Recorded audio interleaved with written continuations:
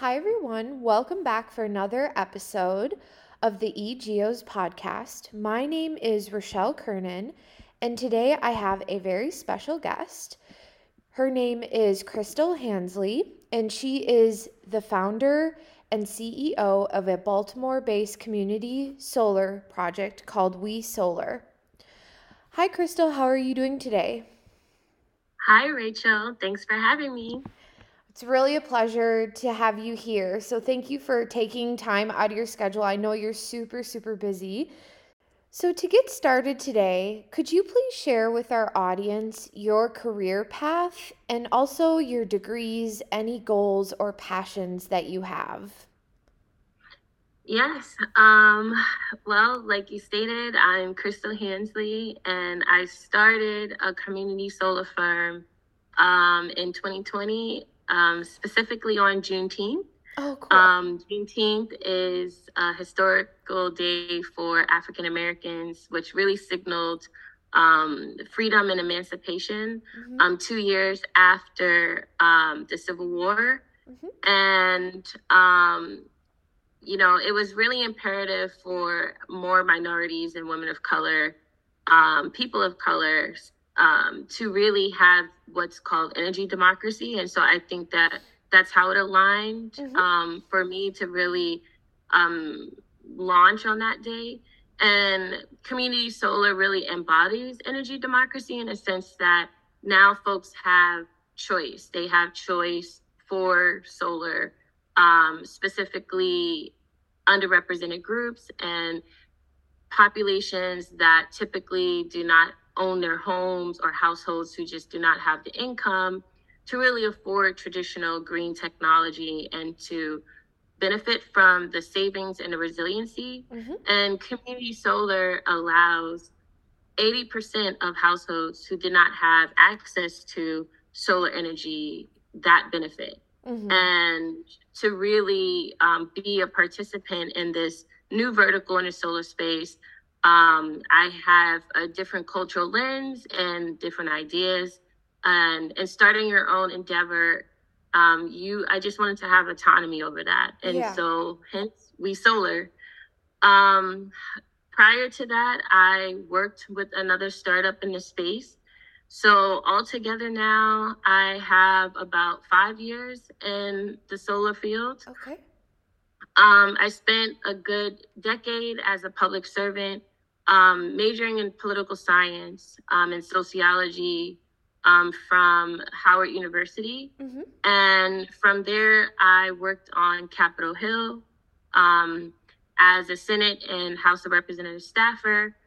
And it was always my goal to really understand the science of behavior, social behavior, and political mechanics, and how the decision apparatus of the United States government worked, Sure. and to really bring the message home and, on both sides of the legislative track, as far as the policy, and then also the district offices and the intimate the I would say the how those policies actually impacted the everyday man and the average worker and the average homeowner. Yeah.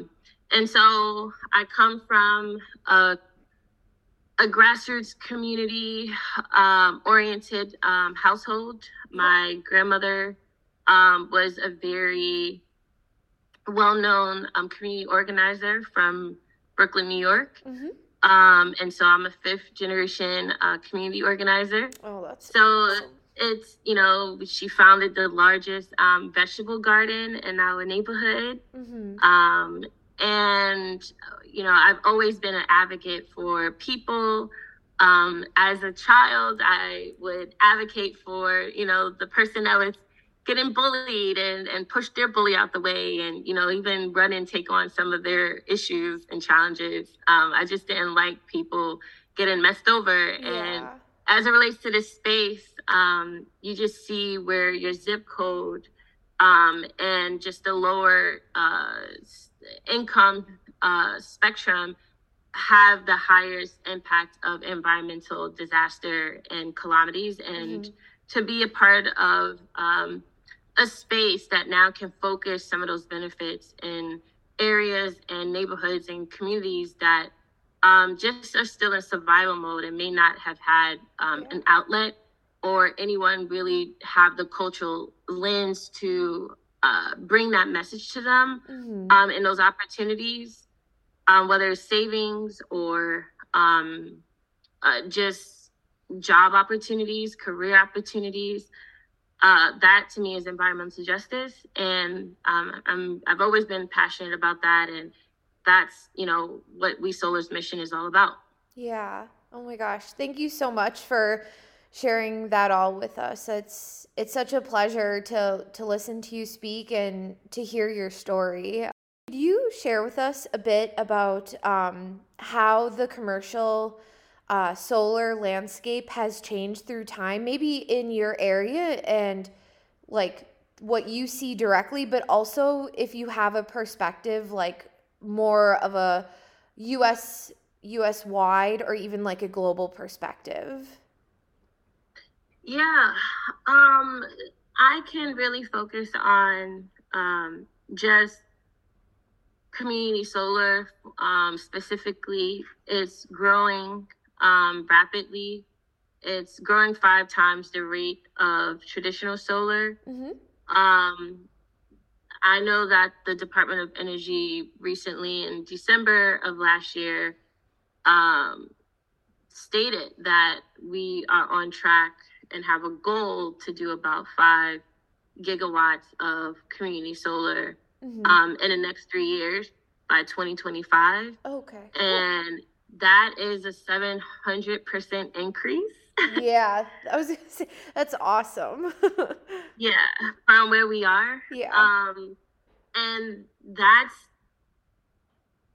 energy democracy, because again, for those who are unfamiliar with community solar, just to back up a little bit, you do not need to own a home.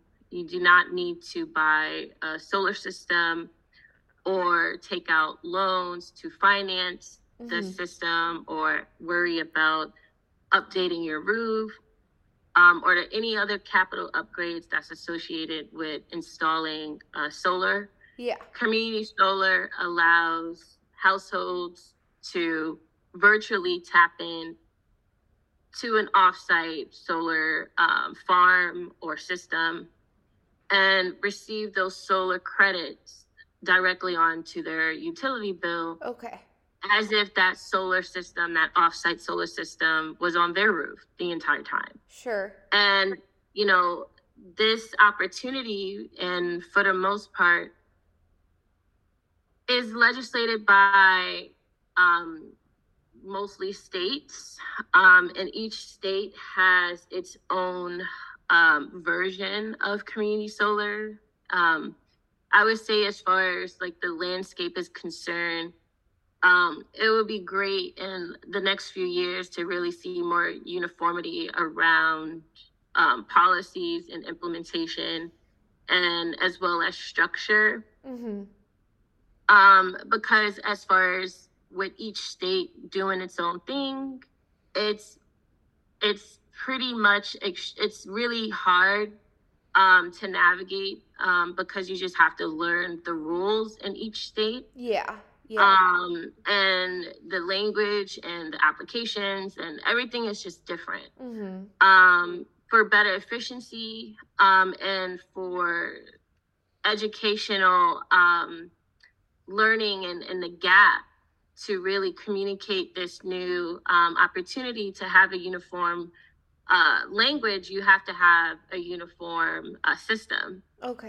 Which will also help bring the message home to communities that's looking for opportunities and ways to save, right? Like, we just passed the Inflation Reduction Act, and community solar is in there because there's a lot of carve-outs in the community solar sector and the development space for low-income families and disadvantaged families.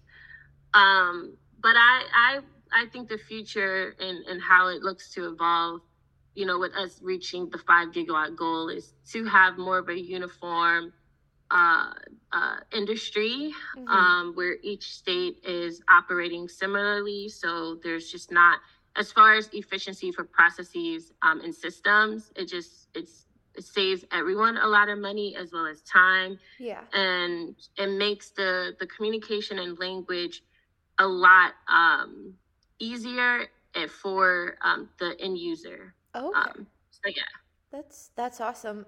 So when you were talking about going back just a little bit, do you think that it'll end up being cheaper for families to have these community solar projects, like supplementing their energy bills going forward? Or do you know anything about the cost, or is it just really dependent, like location to location? There are different models in community solar, which actually goes back to my previous message. You know, you have the vertically integrated model where the utility has its own version of community solar. And in that case, it could be slightly more expensive than base rate, which is the example in like Florida. Okay. And you have other examples where it's the co-op model or nonprofits, Mm-hmm. where that model, for the most part, the end user um, definitely saves money, but there is a upfront charge because in a co-op model, they actually own the system, I so see. the community are the actual owners, and so you have to have the capital to invest Yeah. and develop, and so the process overall doesn't scale as quickly, and you don't have experts that do this, so like there's just more issues in that case. And then you have like the typical like solar developer model, independent generator model, and that makes up the bulk share of what we're seeing. There's about 22 states, with New Mexico being the latest, Mm-hmm. to have community solar in a way where it's, you know, traditional solar companies are now um, independent generators, and they automatically guarantee savings. Yep. So for the most part, when someone signs up for community solar, they automatically save money Okay. in these particular models, Sure. which is majority of what community solar looks like. Cool. Oh, that's really good to hear, especially for families that might be on the lower income side of the spectrum. Yeah, so that model is like, you know, in Massachusetts and New York and obviously New Jersey, DC, of course, Maryland, and those markets. If you're able to sign up for a community solar project, Mm-hmm. you are guaranteed savings. Cool. That's awesome. Mm-hmm. So you talked a little bit about why you chose a career doing community-based solar. How do you see this industry evolving going forward? I think again that with more people becoming aware that this space within solar exists, the educational curve will be shortened, and local governments and also state governments will also pour more resources into the space and incentivize local municipalities to really put like more community solar farms Uh-huh. and create more accessibility. I think education and awareness um, will, as far as like even like supply chain issues and just timing, when you have the community buy-in, Uh-huh. um, that's what's going to really get more implementation. And then also you don't have to worry about people being skeptical and not trusting, because they're the ones that's inviting these projects in. They're the ones that's shaping the conversation. they Yeah. already are knowledgeable, and they're now demanding that, Yeah. which right now that isn't the case. It's not something that's commonly known. People don't typically know what it is or have heard about it, so they're skeptical. Like, how can you guarantee me savings? And like, where's this farm? Will it impact my bill? And so there's just a long learning curve right now. Yeah. And Yeah. the future with, like I said, having a uniform message across the board, and also procedures and policies in place that's also parallel, what will also help, because now everyone is doing the same thing. Yep. So when you go to teach, the messaging can also be the same, which can spread to more people, because you can automate that process a lot easier. Sure. Yeah, no, that sounds great. Now just shifting topics just a bit. My co-host, who unfortunately couldn't be here today, Autumn, we've been talking about morphing our podcast into featuring guests who are passionate about environmental justice. And you're really the first person that we're going to be talking to about it. So, as an intro to environmental justice, could you explain what that is exactly, or how you see it, or what it resonates for you? And then also the role of community solar with environmental justice. Environmental justice is a social movement to address like the unfair exposure of poor and marginalized communities, that pretty much harmed and associated with resources extraction, food, hazard waste, and just other mistreatments of like land use. Yeah. And just the unfair treatment of like these communities and the harm that's been done because of those environmental injustices. Yeah. And to really have a priority of policy, law, community, all together to really right those wrongs, and solutions that right those wrongs is the justice part. And so We Solar really embodies environmental justice with an equity lens, because we are leveraging green technology. We're leveraging the policies and community, specifically in underrepresented neighborhoods and the same communities that have been exposed to environmental harms and terrible like air pollution and hazardous waste, by bringing that green technology to them and offering the economic resilience of community solar in neighborhoods that have suffered unfair treatment because of racism, redlining, environmental justice, injustice. And now you have, We Solar in these areas really teaching and being invited in by the community, and owned by the community. We are a community-owned solar company.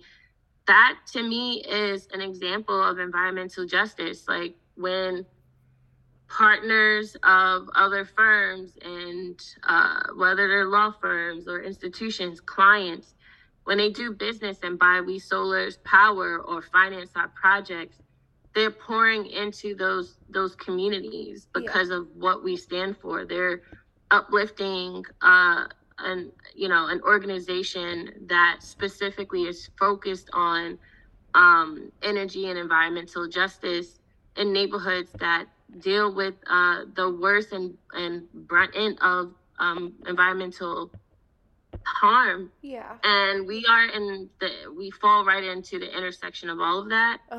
And just creating a path for more communities of color and youth that didn't think that path was something that they could do or achieve. And that's I'm obliged to pay it forward for those who have paved the way for me. Yeah. And pass on the baton to the young Black, brown girls and women who are just not really represented in this space. When they see We Solar, when they see me speak, they're like, wow, I didn't know there were women in solar. Like, what? I didn't know there was Black people in green technology. I want to do that. That's environmental justice, because now you have, you're inspiring. At the same time, you're decarbonizing their footprint and pretty much allowing them to participate, creating a way where they're able to participate, whereas those past weren't there before. So, yeah. There's a big misconception amongst youth and traditional people that are not familiar with green technology, solar, that you have to have a STEM background. Yeah. You have to, major in environmental studies or waste management. Yes, traditional academia in those fields is engineered. We need that and more. Yeah. But I come from a social science background. I come from politics and community organizing. And I was able to create a lane and participate in an industry. And so what I would like to say is that all areas and subjects and expertise and backgrounds are needed. So if you are someone who went the more trade route and you did not obtain a college degree, quote unquote, like, there's still a job for you in these sectors and in this space. They need the electricians. They need the folks, the construction workers. They need the admin people. If you work in the office and your operations, like, they need you. They need finance, like analysts, banking, like, how you think the projects get financed. So like, every single industry and skill set applies to solar and the green space as well. And so for those who may feel like they do not have a traditional STEM background can apply and look to these industries, and they'll be enlightened and see that they're hiring and they can apply their skill set and their experience to this emerging technology. As you continue to grow, I really hope that things just keep building and your impact goes far and wide. Oh, thank you. Yeah. Thank you so much. Yeah. Thank you for being here. We really appreciate your time. This podcast is sponsored by the Midwest Regional Carbon Initiative, which is a structured 5-year program funded by the U.S. Department of Energy. It is co-led by Battelle and the Illinois State Geological Survey. The initiative works to connect science, technology, and research to advance CCUS acceptance and deployment in 20 states across the Midwest, Mid-Atlantic, and New England regions of the United States.